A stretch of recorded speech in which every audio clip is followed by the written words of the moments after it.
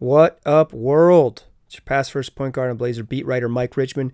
You're listening to another episode of Locked On Blazers, part of the Locked On Podcast Network, available wherever you get podcasts. It's time to overreact to one game. I usually don't do game recaps on this podcast because, first of all, there's 82 games. A lot of them look similar. And quite frankly, I think talking specifically about one game is boring. I think zooming out and giving you a bigger picture or an inside look at how the Blazers think and feel about things and trends in the league is generally more interesting. But the Blazers just won in Houston for what is unequivocally their best, most complete, and most impressive win of the season. So, a night like that calls for some overreaction. I want to talk about why this was the Blazers' formula for winning, what stood out to me about how this game maybe was different than some of their other wins. They don't have a lot of these games that you can point to as really good wins this year, so it's a short list. But I want to point out why I think this was different than even those others that could make the list. But this is just the first game of a 3-game road trip, so we'll close the show talking about what's next for the Blazers when they head to a road back-to-back over the weekend to close out a 3-game trip. Let's start in Houston with what happened tonight. The Blazers won a game 117-107. And this was the best game the Blazers have played for a variety of reasons. But I think it was the best game that they've played this year because the Rockets are good. They're kind of in a little funk right now, having lost a couple in a row, but this isn't a bad team. They're fifth in the West, and they'll be a factor in the playoffs even if they bow out in the first round. Get your Harden jokes off now. But this is the Blazers' best win of the season because I think it was the closest they've come to 48 minutes of executing a game plan. I think some of their struggles on defense are just because they don't have very good defenders.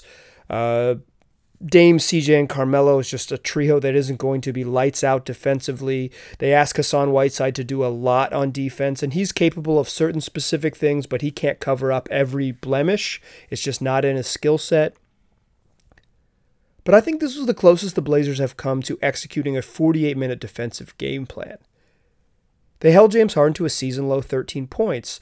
But more importantly, that stands out, certainly. But the thing that I am more impressed with, sort of the box score number that sticks out to me more, is that they held him to just 12 field goal attempts, his second fewest in a game all season long. The fewest he had came back in December against the Toronto Raptors in a game where Ben McLemore hit 8 three-pointers. That didn't happen tonight. The Rockets supporting cast, McLemore hit 5 threes, but he didn't hit 8. I guess that's a weird line to draw, but the Blazers did a good job making the sort of, when they did go and double team Harden, and that was the key to this game. They sent 2 guys at Harden and said, anyone else will beat us. And eventually, late in the game, they said, not McLemore either, we won't help off him, and they kind of funneled the ball towards Russell Westbrook and PJ Tucker. But that 12 field goal attempts is impressive because James Harden has been killing the league this year. He averages 38 points per game. He marches to the free throw line. He only took 12 free throws. The Blazers took more free throws than the Rockets. I would not have bet that coming into the night. Particularly on a night where Dame only got to the line 8 times. But the Blazers were so sharp game plan-wise defensively. They sent 2 guys to the ball. Every time Harden, they would double Harden in the middle of the floor, something that other teams have done, and the Blazers have sparingly done. They've mostly with other versions of the Rockets and Houston and James Harden. They have tried to just send one guy at him and stay home, try to limit his assists. But tonight this was a game plan specific. It was a team specific game plan to get the ball out of James Harden's hands and dare anyone else to beat him. Russell Westbrook had a great game. 11 of 22 from the floor, a triple-double with 31 points, 11 boards, and 12 assists. He only had 1 turnover. This was good Russell. But not having Harden go for 45 was the key to this game, and not having the Rockets supporting cast. I thought Hassan Whiteside greatly, not greatly, but I thought he outplayed Clint Capella. They had pretty similar box score lines, but I thought Whiteside outplayed him, and I think Capella is just frankly a really good matchup for Hassan Whiteside. The defensive stuff stands out. The game plan defensive stuff really stands out to me because this is not a very good defensive team. The Blazers are straight up a bad defensive team. But, and what I want to talk about in the second segment is this was the Blazers' formula for winning. They exposed how they're going to have to beat good teams. And while the game plan specific defense, being sharp on what they want to do to opposing stars, can work, it has to work. That has to be their plan, is that they have to say, we are going to take away what this guy does best and I'll be committed to that. They haven't always been that sharp on that stuff this year. In fact, I think one of the failings of their defense is that sometimes they just keep giving up a guy's strength. They say, against the Hornets most recently, Devontae Graham likes to shoot threes off the dribble, so don't go under screens. They go under 2 screens in the third quarter, dude gets hot. So I think sometimes they aren't as sharp. Tonight they were sharp. But I want to talk about in the second segment is why this is the Blazers' formula for winning, and why it sort of, if we're going to overreact to one game, I want to draw this one game out into sort of a larger picture, because I think this performance is maybe not always specifically repeatable. I think especially early in this game, first and second quarter, and particularly in the second quarter, the Rockets miss some shots they can make. The Blazers took advantage of that. But the way they took advantage of that, the manner in which they took advantage of that was important. So that's what I want to talk about in the second segment. Why this game against the Rockets can be the blueprint for the Blazers turning their season around and maybe stacking wins against multiple good teams? Could it be? But before we do that, I want to tell you about Echelon Fit. To get fit in 2020, you don't have to join a gym or pay a ton for overpriced fitness equipment. The best way to get in the best shape of your life is with Echelon. Go to echelonfit.com to discover their EX1 connected fitness bike that offers a high-quality, at-home cycling experience at less than half the price of a Peloton. Echelon makes beautifully engineered products for everyone. Busy moms and dads, first responders, elite athletes, whatever your level of physical activity.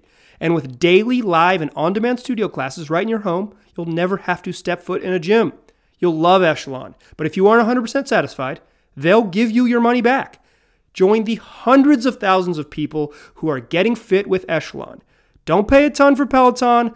Buy an Echelon bike today for under $1,000. To do that, here's what you do. Go to echelonfit.com/LONBA to learn about their limited time free Apple iPad and complete details of this exclusive offer. Echelon, it's your time. That's ECHELON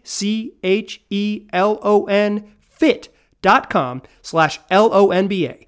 echelonfit.com/LONBA. All right, welcome back.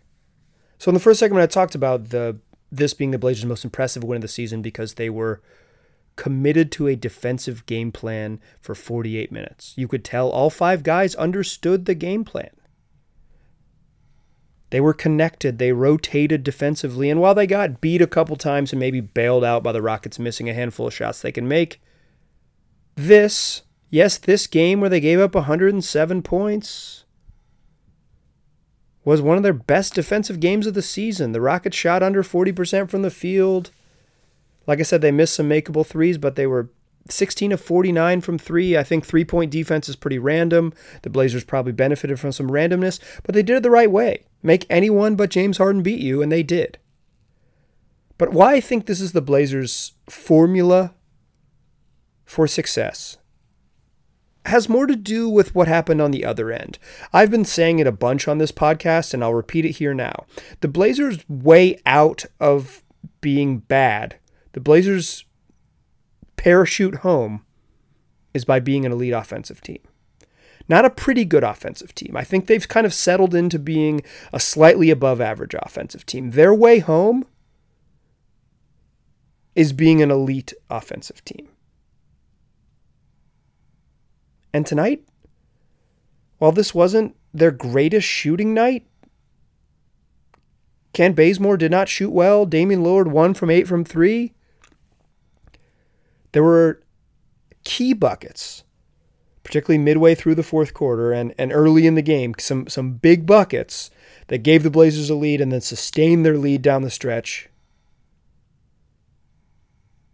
that carried them to victory. And their offense is going to carry them to victory. But I don't want to talk about the specifics. I'd like to zoom out a little bit and talk about the trends that matter here. Carmelo Anthony had 13 of his 18 in the first half. Damian Lillard had 16 of his 25 in the third quarter. And then in the fourth, CJ McCollum put up 11 of his 24 points. This is the formula. The Blazers need balance on offense. They can't rely on Damian Lillard. He only had 7 in the first half, and he was relatively quiet. So was Carmelo and CJ early. Then in the third quarter, when the Rockets were threatening to make a run, trying to cut into a double-digit lead, Damian Lillard took over. At one point, he scored 10 straight points for the Blazers. And then with Dame sitting to open the fourth quarter, the Blazers hit some big threes. Gary Trent Jr. hit an important three-pointer. Anthony Tolliver added one too. And then when both teams brought their starters back in the game, the Blazers were really methodical in how they attacked. They spread the court out. They put Hassan Whiteside in the dunker, kind of that spot a half step outside the lane, but along the baseline. He scored both his buckets by kind of lurking in the dunker, and then in that dunker spot, and then Damian Lillard had 2 crucial assists in the fourth quarter. To me, the biggest buckets of the game. The Rockets got within 6. He got into the paint, found CJ McCollum in the opposite corner. CJ drilled one, and then 2 possessions later, again, Damian Lillard snakes around perimeter defenders. The Rockets kind of sent soft double teams at him, and he found Carmelo Anthony spotted up in the corner. After all that defensive tension comes to Dame, and Melo knocked it down. It's huge buckets to push the lead back to double digits. But I think this is the Blazers' formula. You get real balance. You have 3 very good one-on-one scorers. I don't know if I'm going to put Carmelo in that. You have 3 good one-on-one scorers. Dame is one of the 10 best players in the league. CJ is one of the best one-on-one scorers in the league. Carmelo, when he has space and time, can be a really good scorer. But the Blazers also trusted the pass a little bit more in this game. Because the Rockets are willing to switch and because that leads to a lot of one-on-one play, that can kind of lure this team, and they've done it against Houston a bunch, into playing one-on-one. And I think what I was impressed with in this game is that instead of getting trapped in just playing, playground basketball, getting the switch you want and then just trying to beat your man one-on-one, the Blazers used the switches a little more to their advantage. They said, okay, here's a switch I like, a player I can attack, I can beat him off the dribble, and when the collapsing help comes, make a real smart pass. The Blazers had 22 assists on 41 shots. Now, in general, that's not a particularly impressive stat. That's an assist percentage slightly below 54%. That would move the Blazers to, let's check the stats, 27th in the NBA in assist percentage. But right now, they're dead last. They're 30th. They're the only team in the league assisting less than half of their field goals. That's why this is the formula. It's not crazy ball movement and player movement. The Blazers didn't run a bunch of crazy sets. They were methodical. They spread the Rockets out. They kind of just let Dame go to work. When he wasn't on the court, they let CJ go to work, and he did a bunch of just crafty CJ stuff. This wasn't a clinic in ball movement or this sort of like renaissance of the Blazers from 5 years ago coming back where the ball zips around the court, 7 passes in a possession leading to a wide open 3. But this is the formula. Hassan Whiteside scores by being opportunistic and benefiting from his talented teammates breaking the defense down. He spaces the right way.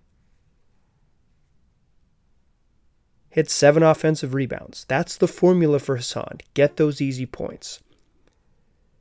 The other part of the formula is balance. Have Carmelo Anthony go off early. Have CJ carry the offense when Dame isn't getting it going. Have those 12-minute stretches where Damian Lillard is the best player on the floor. That's your balance. It doesn't have to always look like it does tonight, where the Blazers had 10 players in double figures. Their bench didn't do much. Tolliver was fine, but no one else on the bench except for one timely 3 really from Gary Trent, another timely 3 from Nasir Little in the second half too. But those are small buckets to kind of keep the lead going. It's not always going to be 5 guys in double figures, but the balance of your turn, my turn with Dame, CJ, and Carmelo has to be there. The slight uptick in assists, which some of that is just shot making, obviously. Assists aren't necessarily an indicator of better ball movement, but I thought in this game specifically they were an indicator of timely passes at the right time. This has to be the formula. Say it one last time before we get to the third segment. A defense committed to its game plan. If Russell wants to cook the Blazers, let him try to cook. We're just not going to die at the hands of James Harden. We'll get our offense from our big 3. We'll let Hassan Whiteside be opportunistic, control the glass, and play to his strengths. No post-ups, not a ton of pick-and-roll stuff with him. Let him score by spacing, and we're going to spread the floor. Share the ball a little bit more than you do. Just a minor uptick. They have 1 less assist, and they're basically at their season average. So we're at a minor uptick. Pass the ball a little bit more. 1 smarter pass. That's it. Sharper attention to a game plan. Some balanced scoring from the big 3. This wasn't a hyper-efficient offensive game, but it was good enough. That's their formula. It seems pretty simple. But depending on how you would like to count at home, this is the Blazers' either 3rd or 5th win over a team with a winning record. They beat Oklahoma City twice this year. The Thunder did not have a winning record when they played the Blazers, but do now. So some scoring at home would say the Blazers have 5 wins over teams over 500. I'm not sure that's how I count it, but a win over the Raptors last week looks like the Blazers' best win of the season. I even tweeted out, it's the Blazers' best win of the season. But that game was a rock fight. Raptors couldn't score, Blazers couldn't score, but made enough plays and got a couple breaks in the final 30 seconds to win the game. Dame was electric. That gave a hint of what they could do. Beat a good team on the road. They followed that up with an unbelievable dud in Minneapolis. That's what I want to talk about in the third segment. How can the Blazers avoid some duds when they go to Dallas and Oklahoma City on Friday and Saturday night? All right, still Locked On Blazers, still Mike Richman. We're still overreacting to one game. I haven't done a game recap all year, I believe, on this podcast. Maybe I've done one segment where I quickly recap the game, give you like a 10-second recap. Today, because the Blazers finally beat a good team and they finally looked good doing it, and maybe I got a little national TV drunk. The glitz and glamour of an ESPN broadcast convinced me this game was more important than it is. I decided to give you 2 full segments on the Rockets game. That, and also, if you listen to this podcast and you've been watching the Blazers all year, you deserve some positivity. So I gave you a little positivity. I think the Blazers played really well against the Rockets. I think this was their best win of the year, hands down. I talked about how this has to be their formula. A defense that's just good enough, an offense that has balance and shares the ball a little bit more. That's the way they're going to push forward. But the question is, can they do it in another nationally televised game against the Dallas Mavericks on Friday night? The Blazers just beat the Rockets, who have the second best offense in the league. The reward is that they go against the Dallas Mavericks, owners of the best offense in the NBA. So the question is, how do they avoid a letdown? Well, one, I think that game in Minneapolis was I know it was game 5 of a 5-game road trip. Those are tired legs, tired bodies. And the Blazers laid a dud. Here's how they don't have another dud. One, the balance they had tonight, I don't think it's repeatable all the way through. I don't think you're going to have all 5 starters score in double figures. 4 of them average double figures, but getting that from Bazemore, and he didn't shoot well or play particularly well on offense. So let's pretend Kent Bazemore doesn't have a big scoring night. I think the more repeatable things are getting the efficient nights from your ISO scorers by putting them in good spots. Now, Damian Lillard is going to draw a lot of attention just because of the nature of bringing the ball across the court and running a cajillion high pick and rolls. He's going to have 10 eyes on him a lot. But so I'm not really talking about him when I say ISO scores. I'm really talking about putting Carmelo Anthony in space on that right side of the floor where he likes to go to work. Get him a matchup he can use. Give CJ McCollum a little bit of space and let him go to work. Like I said in the second segment, the Blazers' path forward is to be an elite offensive team. And I think what the Blazers did really well against the Rockets is get their guys in their spots and let them go to work. A couple of the CJ's buckets were just him being insanely good with the ball in his hands. But I thought what the Blazers did really well with Melo, who was 7 of 10 in that game, 18 points, 12 boards, he had a really nice night, was put him in spots where he's not going to see 2 defenders, where he can just kind of bully guys. The Mavericks aren't an elite defensive team. They don't have a ton of wing defensive stoppers. Dorian Finney-Smith is a pretty good defensive player, but they beat teams by having the best offense in the NBA. So you avoid a letdown by playing smart, getting Carmelo to his spots, giving CJ space, and that might mean running fewer pick and rolls. He didn't run a million pick and rolls in the fourth quarter when they were holding off the lead. They kind of just let him attack and be smart with space around him. But in a lot of ways, why I'm spending this time overreacting to the Rockets game is because I think it's this sort of game plan specific stuff that will push the Blazers to the next level.